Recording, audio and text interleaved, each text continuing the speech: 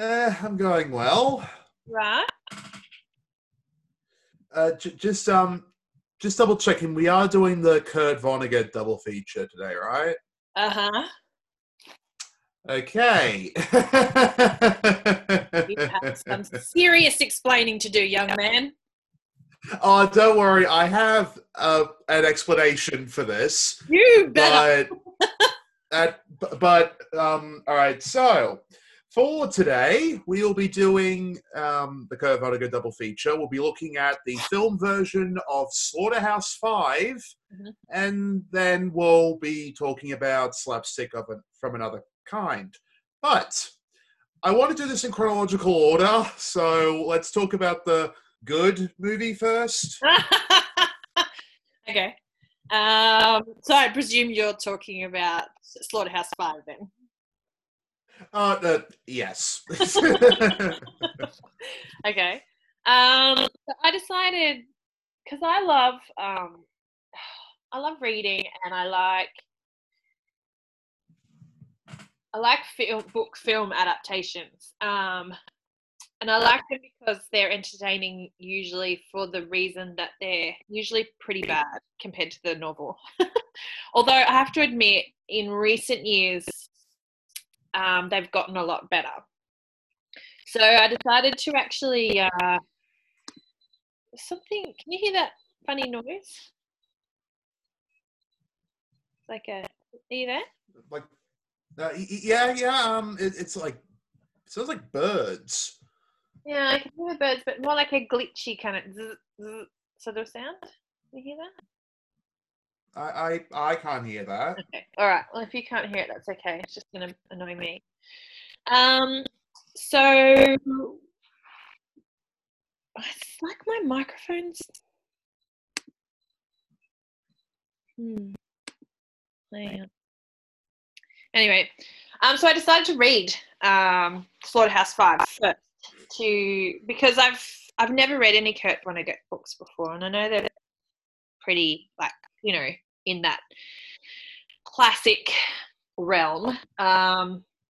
So I found an online version of it and I read it, and it's a really, really fantastic book.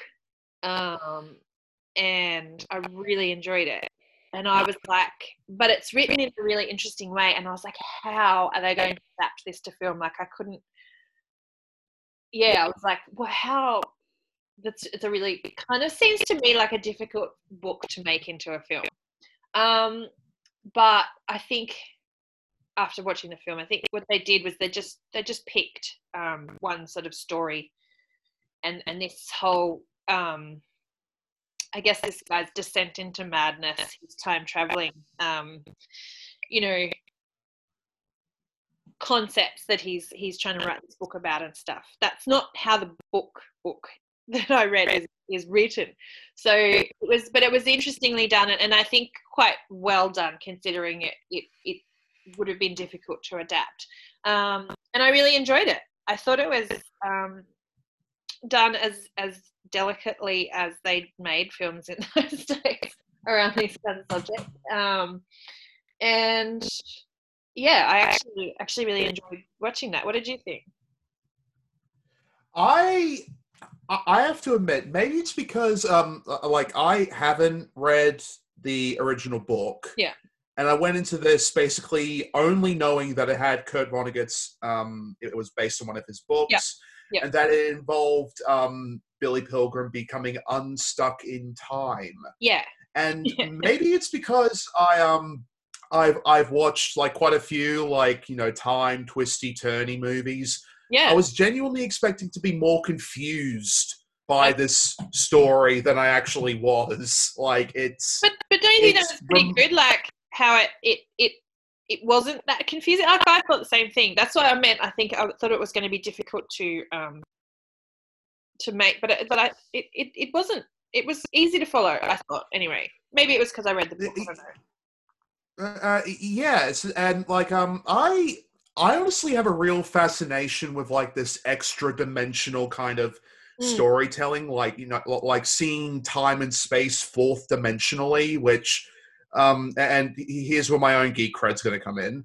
My sort of understanding of that comes from comic books, like the idea that you can, like, from your own seating position with like higher definition than what you're looking at, you can basically flick through every single point in a given story at the same time. Yeah. Where time goes relatively straightforward, like normally in third dimensional time, but you can kind of just like from your point of view, you can flip back and forth between different points. And the film itself definitely shows that, to the point where I kind of have to call it one of the best edited films I think I've ever seen. Yeah. Like, it is genuinely kind of like insane just how well the different scenes align with each other, because the whole point of the story is that it's told like aggressively out of order. Yeah. But there's no sense of like randomness in it. It feels like every single cut, every single perspective shift, not only, doesn't completely jar the audience, but it feels like it was done for a very specific reason, whether it's like certain words or certain scenes, like when Billy Pilgrim keeps flashing back between two separate occasions where he was being photographed, and that sort of thing. It's remarkably smooth, and I have to admit, like, again, without having read the book, this has got to be like one of the best like bits of thematic shorthand for like war trauma that there is. The idea of like, you left the war, but the war never left you, and almost at random, you find yourself reliving all of that. Yeah. Especially since, from my understanding, a lot of this is inspired by Kurt Vonnegut's own history, because he was actually at the bombing of Dresden. Yeah, 100%. And that's how the book starts. So it's about him actually. It's about him writing a book about wanting to write a book about what happened in Dresden, and then introducing this character Pilgrim to kind of as the story, I guess. So it wasn't exactly autobiographical, but yeah, it was based on he was there, so he's obviously exploring that, and he talks about like talking to a publisher, and the publisher asking him, is it an anti-war book? And he's like, well, yeah, I think so. Like, I guess it's going to get that. And the guy goes, you may as well write an anti-glacier book. And he goes, I know what he's trying to say. Like, it's just pointless writing an anti-war book, but I can't not, kind of thing. Like, I still feel like I have to say what I need to say about it, which was really interesting. And yes, I totally agree. And that's what I was trying to say before about this kind of, it's treated with a sensitivity, but it's not an anti-war beat you over the head book. It's very cleverly done. And I wonder if the movie, what you're talking about, your impression of it, I wonder if that is because the movie makers and the script writer did such a good job, or whether the source material that they were drawing from is so good. Do you know what I mean? Or a combination of both? Yeah, I definitely get that. And trust me, we will be getting into that distinction later on. But as far as like translating these sorts of ideas, like the anti-war side of things, but like from a lived-in position where it's like you can tell that like from the perspective that the film is putting forward, there's a very good reason why, like with that scene where Billy Pilgrim's in hospital next to the author that's writing about Dresden, and he's just like, oh, let him write his own book. I'm like, fucking hell, dude. Like that's pretty like vivid, but at the same time, it's like you said, it doesn't beat you over the head with it. And I especially like how they dealt with oh god, I'm never gonna be able to remember the aliens that basically bring Billy Pilgrim into this like human habitat with that really sexy screen actress. Yeah. I know. What are they? What's the planet called again? Tralfamador. Yeah, Tramalfador. Yeah, the Tramalfadorians, or what? Yeah. Yeah. I mean, when you And, talk about and it like that, it sounds like such a bizarre film, and I guess it kind of is. Well, like, yeah, admittedly it is. Like, and there's a very dark, like, absurdist vein of comedy going through this whole thing, especially with like how quickly he'll just like switch back and forth, how aggressively like douche nozzle Paul Lazaro is. Yes. Like, literally every scene he's in shows like, I'm an absolute fuck. Which definitely like adds to the tragedy of the ending, I'd say. Yeah. And sure. and there's also I think probably like the funniest scene for me is when Billy Pilgrim's first wife discovers that he's in hospital and begins to go through what I can only describe as a Blues Brothers scale like car chase scene. Yeah. Which, like, oh my god, that like her character I honestly kind of love because she's like, it's the kind of like sickly sweet, like, I care so much for you, how much she kept on talking about, like, I'm gonna lose weight for you, Billy, kind of thing, which I have to admit made it a bit of a rude shock when I discovered that the actress Sharon Gans, I'll play it safe here and say allegedly is a cult leader, like legit cult leader. So that was a bit of a whoa moment for me, but yeah, right. And it's just and like again the way that it plays around with these different ideas, like one moment he's resting in the habitat with the Montana, I think her name is, the the actress we know mostly from the Neck Downwards, let's say. Yep. Like going from there to suddenly being in the snow with these soldiers and just and going from there to like the scene with Billy and his father, the sink or swim thing, which is basically like the entirety of the movie, pretty much. Just that whole idea of like, you're being thrown right into the deep end repeatedly. You better learn to deal with it. Yeah. And even the scene with when he actually does end up on Tralfamador, and he's basically treated the same way zoo animals are, where it's like, are you mating yet? Which like that is honestly like one of the biggest signifies that, like, again, without being entirely familiar with Kurt Vonnegut's writing style, like through a certain pop culture osmosis, where it's like I've seen the stuff that he's influenced, the fact that it's able to get across this very like achingly humanistic, like, anti-war message, where it's just, could we not do this because we're putting our own people in danger and writing them off at the same time, which, considering both I believe the original book and this film's proximity to Vietnam, would have really gives it an extra punch. But like balancing that out with like, and another example of like the scene where Billy and his family are at the drive-in theater, and it's like it gets to the bathing scene, and the mother's just like, "Why are we watching this?" Like the one not so sweet moment for her.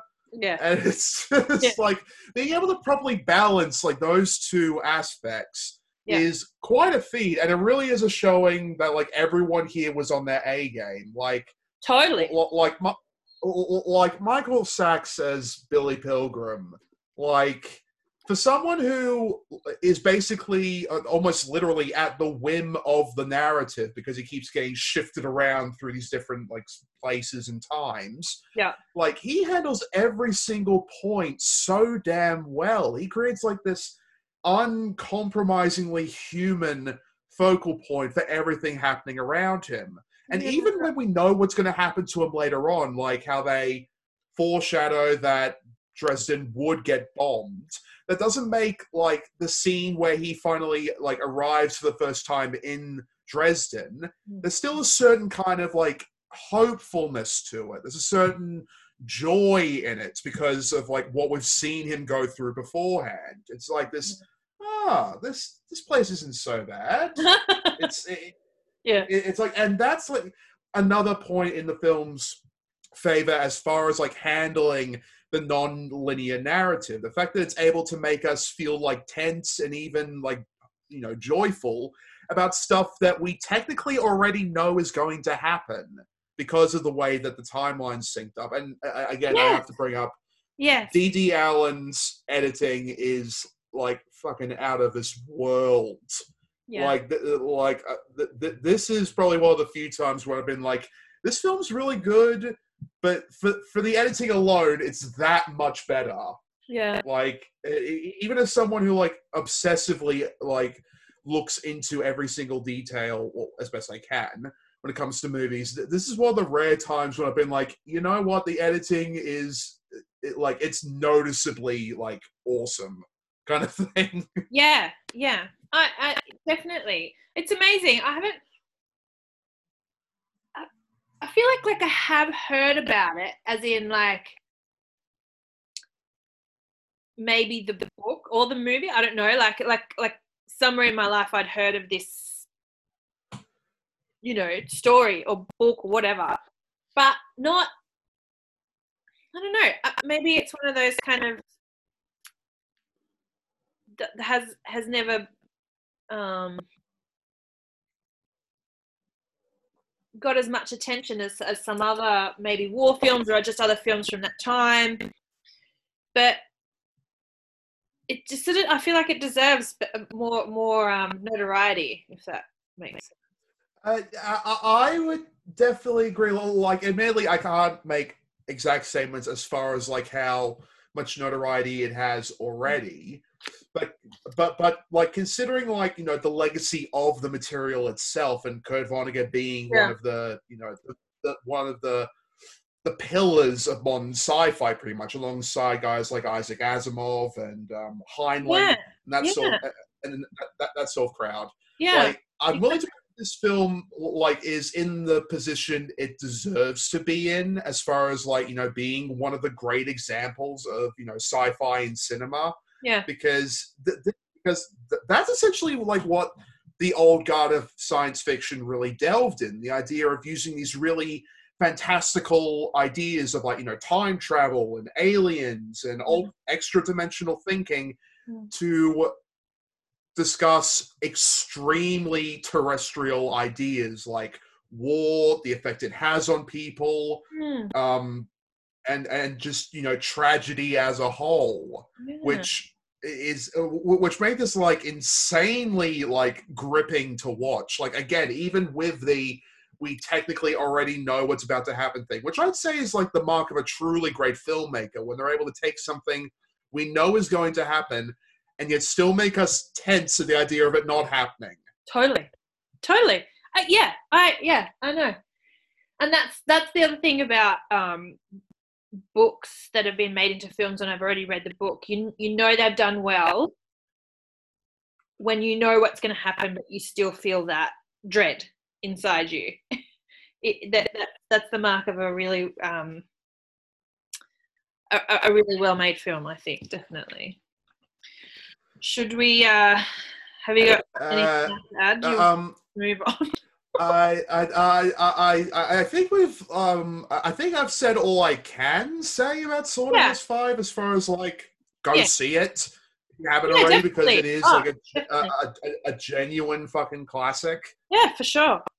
I thought it was a really, really great film, and if you have time, I'd also recommend reading the book if you still stuck in isolation somewhere. It's a great book too. All right, well, moving on to Slapstick of Another Kind, and I'm just going to preface this by saying I did not read the book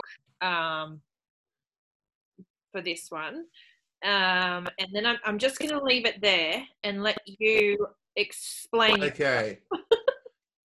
All right, so this was basically the prompt for this entire episode. I suggested this, and the reason why actually has a bit of a story attached to it. So I had, like years and years and years ago, back when I was like probably like a really young kid, I had this vague memory of seeing a DVD at like like discount bin.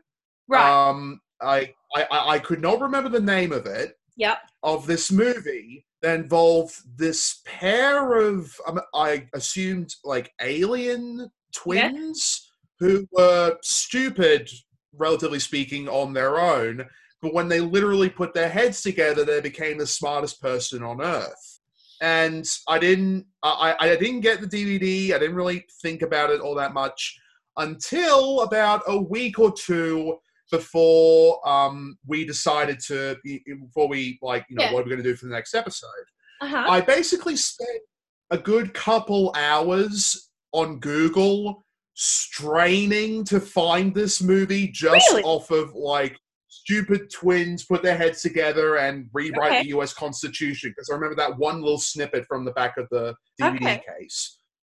And I figured I put in that much work into finding this thing. I might as well go the extra yard and actually, watch it at some point. I figured, hey, we got the show, and I discovered that Siskel and Ebert declared it the worst movie of the year when it came out. I'm like, yes, material. This is perfect. It was the worst movie of the year when it came out. Is that what it said? Yeah. They devoted a whole, like, segment of, like, their end of the year wrap up to, like, how much this thing sucks. And I have to admit, I actually did, again, I didn't read the book, but I did my best to try and, like, research, like, look up writings from people who have read it. Yeah. And I will admit, I do see shades of that story in here. Like with the, near the ending, when they start talking about, when the twins start talking about their idea of, like, an expanded family, of, like, everyone gets a middle name. The first part of it is, like, a plant or a fruit or vegetable, and the other part is a number. If you have the same word, then your cousins. If you have the same number, your brother and sister.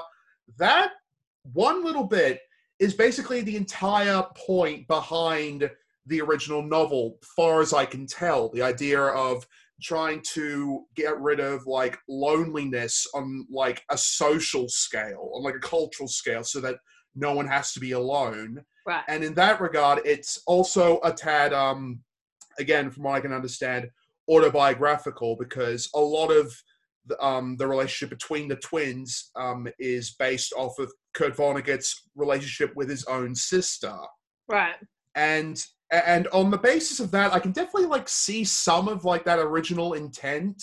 And I have to admit, some of my own history growing up as, well, basically someone everyone just wrote off as a retard for so many years. I can definitely sympathize with aspects of it. But holy shit, did getting to that much involve me having to claw my way through the colossal mound of rock stupid ideas that is whatever in the hell this thing turned into. Seriously, what the fuck? What like actual fuck? My mind was completely blown, and I was like, this is not, like, bad good. This is just, like, there's something so bad it can be good, and you can kind of find some. This is not that. No, this is not that. This is not that. And let's get into what most people would consider the obvious thing when it comes to this. So I'm assuming we both saw this in the same place on YouTube. Yeah. With the 240p resolution. Yes. Where this looks like everything's filmed on spaghetti. Yeah.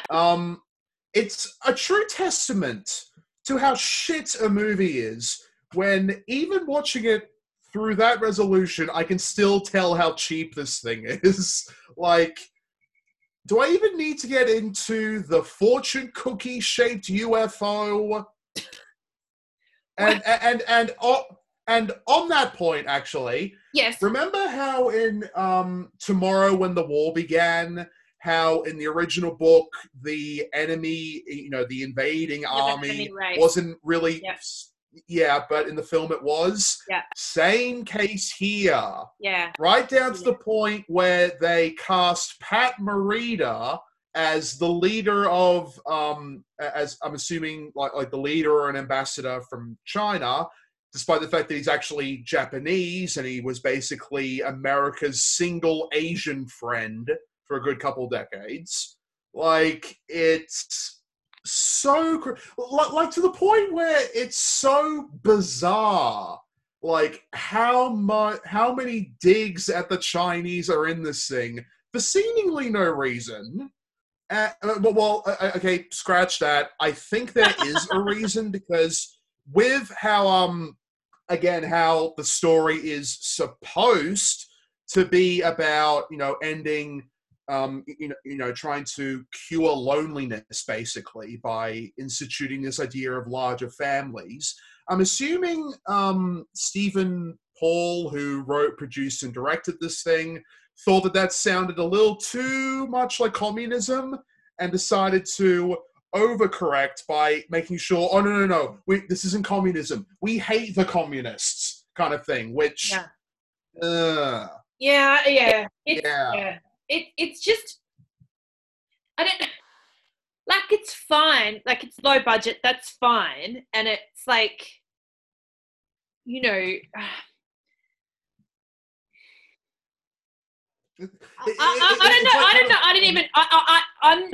I'm actually stuck for words. Like, I don't know how to explain to people who are listening, perhaps may or may not have seen it. Like, it's just, it's inexplicable. It's just, sorry, go on. Like how to put it, do you remember the American general from Slaughterhouse-5? The one who was like decked out in all the, the blue was for the American sky and all that. Yeah. Okay. I have to admit, I did flash back to him a few times while watching this because, well, the whole idea of, the Americans siding with the Nazis is timely, let's say. And also, I kind of love the idea of him just going like, we need to defend ourselves against the Russians. And me, knowing a modicum of history, is like, yeah, except the Russians kicked your ass, didn't they? It's just like, and like, even he isn't as racist as this movie. It is genuinely like bizarre. And that's not even getting into like how miscast the twins are. Like, admittedly, I do get like Jerry Lewis in here doing his extremely abrasive style of slapstick, which, like, don't get me wrong, I love Nutty Professor, I love The Bellboy, I love King of Comedy, but he needs like the proper story to really like tap into what he's capable of, and this ain't that. But I think that goes for almost everybody. I mean, I felt bad for him. Like, it was almost like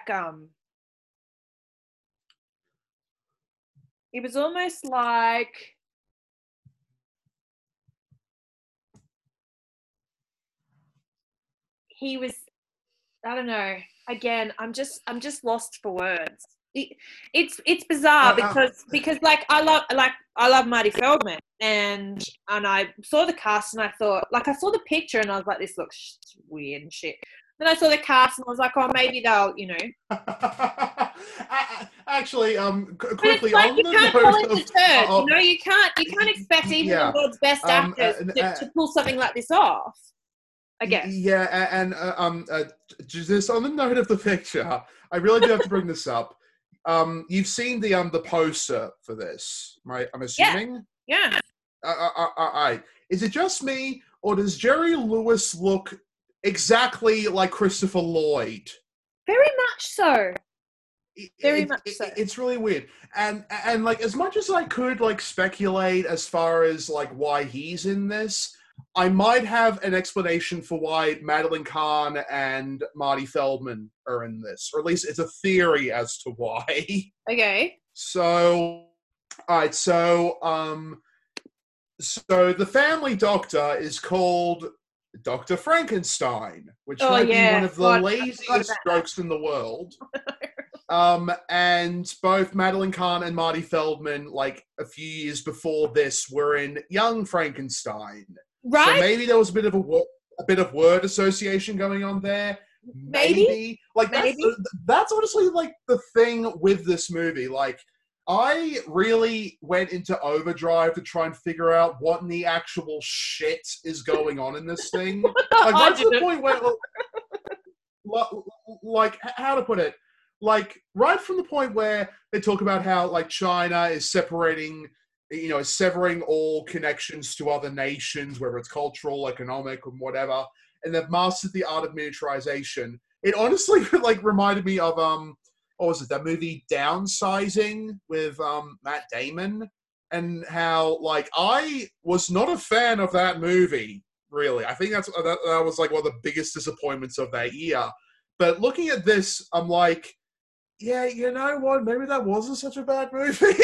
Like, man, you could put anything next to this, and yes, it's like, because like at least there the miniaturization had a point to it. Yeah. And like, okay, I actually need to get into this bit because it's to do with the twins pretending to be stupid whenever they're around other people, which, oh my fucking God.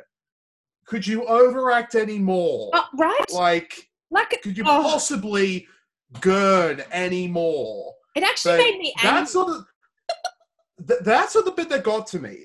What got to me was their explanation once they revealed, hey, we can actually pass for neurotypical. Yeah, I'm actually going to go there with this one. Them saying that they, you know, behave that way because they wanted to be more like everyone else because, you know, they drink so much champagne, they were brain damage.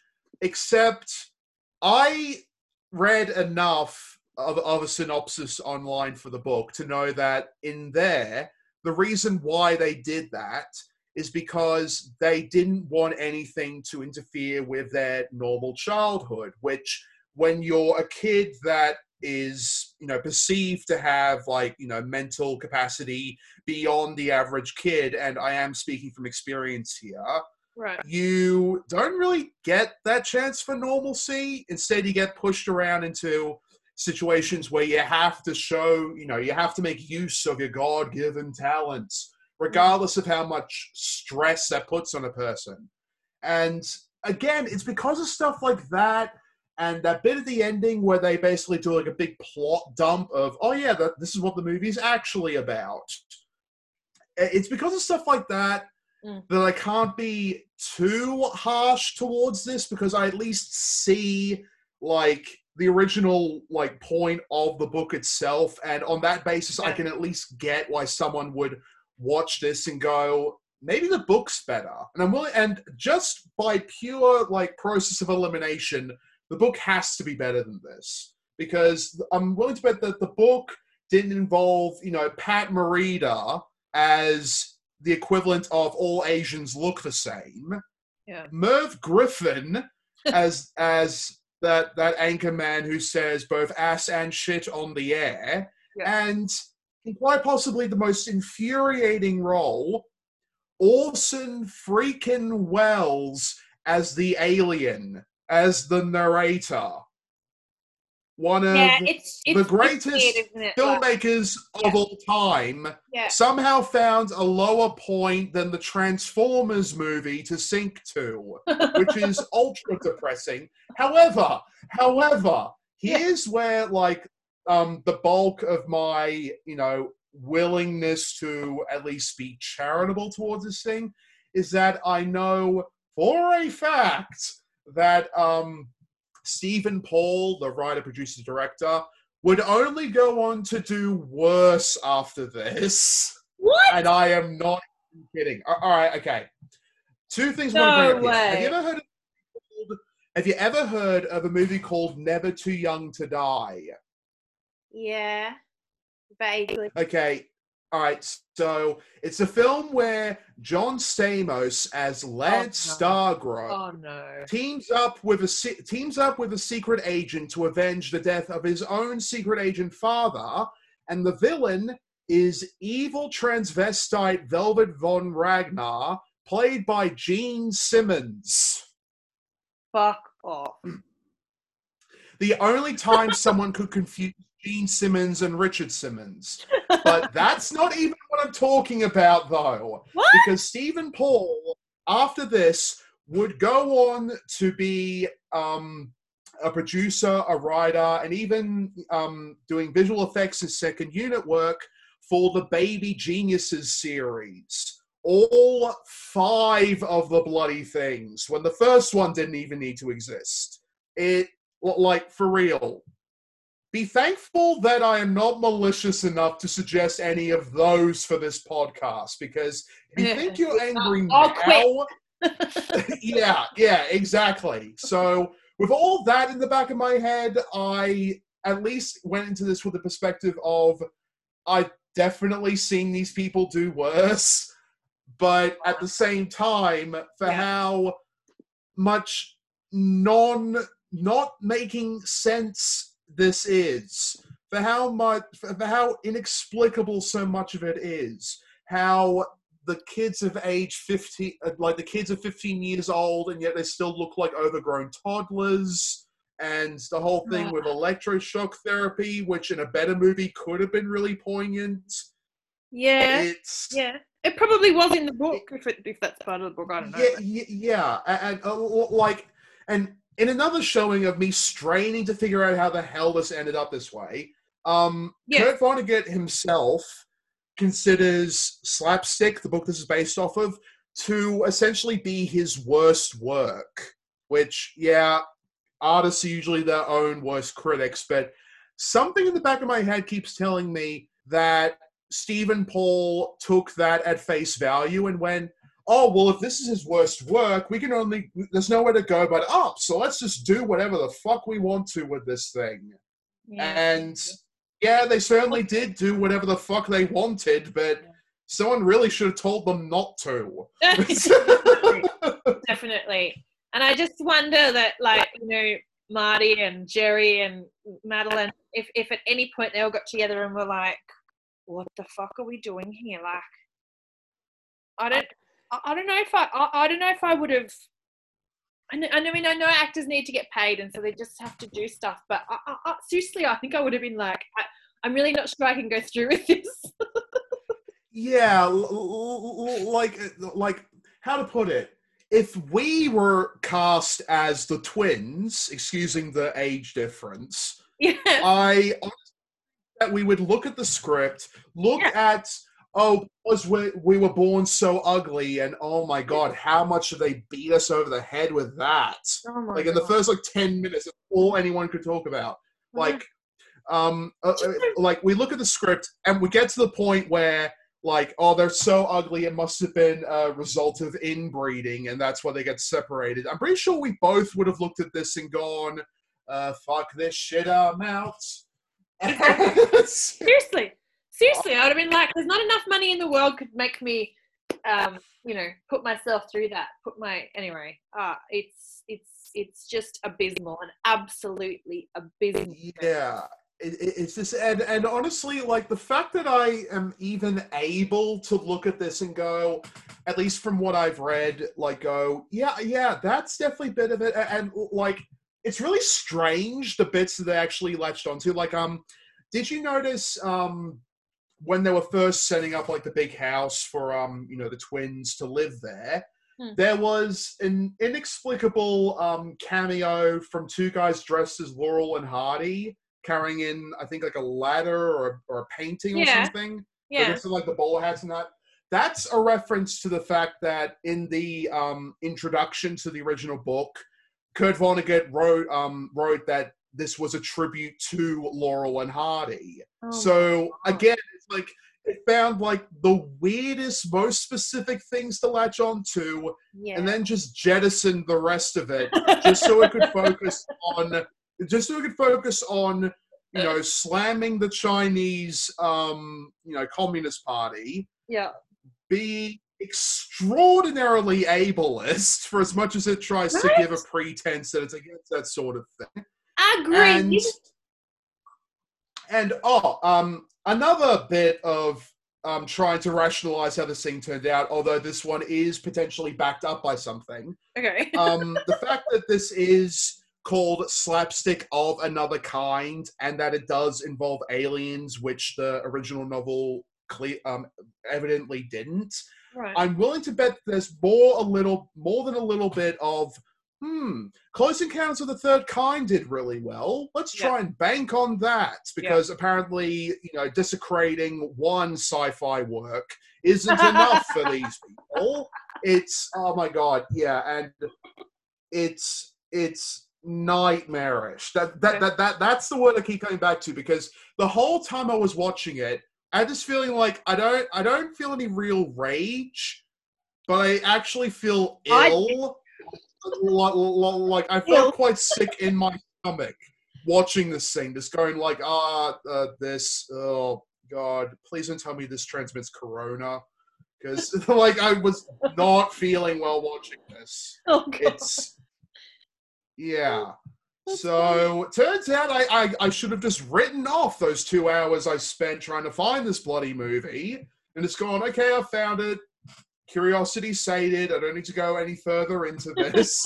But no, I actually went ahead with it. And I have to admit, I think the fact that I did bring someone else along for the ride is making it sit a little easier.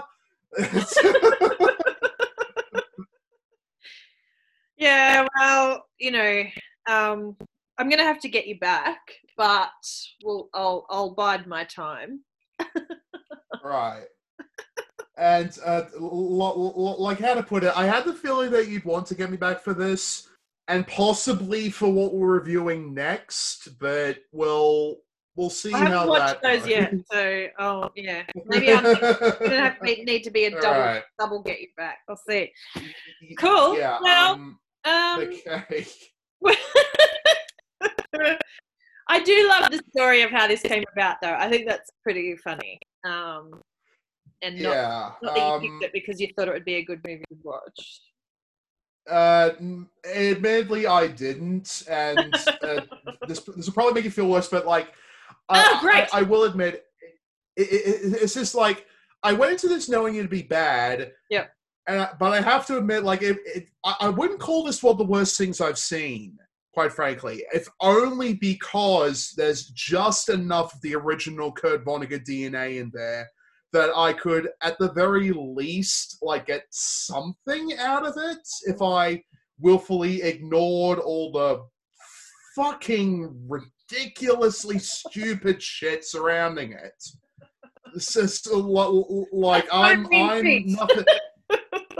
I'm nothing if not generous. Yeah, that's true. So, and I think the fact that you suggested Slaughterhouse 5, honestly, like, helped with things a lot, because, like, between the two of these, we got a very good idea of, like, what a film looks like when they definitely, like, understand and care about Kurt Vonnegut's own, view of humanity, and what happens when a film just does not give a shit. Yeah, well, it's interesting you say that, because when you suggested Slapstick, all I did was just Google it, and the only thing I read was one of the worst book to movie adaptations ever. And I thought that could mean anything. It could just mean that they didn't follow the story at all. Like that can be interpreted in different ways. And then I just looked for other Kurt Vonnegut books that have been made into films, and Slaughterhouse 5 comes up as one of the better book to film adaptations like ever. Yeah, so, and I have to admit, it's a really good thing that you didn't choose Breakfast of Champions, because in all the research I did, there's like serious contention over which one is worse. slapstick or Breakfast of Champions, and I think we've been through enough pain with this one. No, I was like, I had a feeling. I just saw the poster and I read the thing, and I was like, I'm feeling this is going to be pretty terrible. So if we're going to do another film, I wanted to make sure that I was, going to spend an hour and a half watching something, with a bit of entertainment value attached to it. Oh, all right. Well, it's good to talk to you. It's been a while. Good to talk with you too. I'll try and watch the other two. Yeah, and definitely let me know like when you're done with them, because I'm quite interested to see how that one turns out. Yeah, for sure. I'll text you soon. All right, cool. Enjoy the rest of your week. You too. High five. Bye. Bye.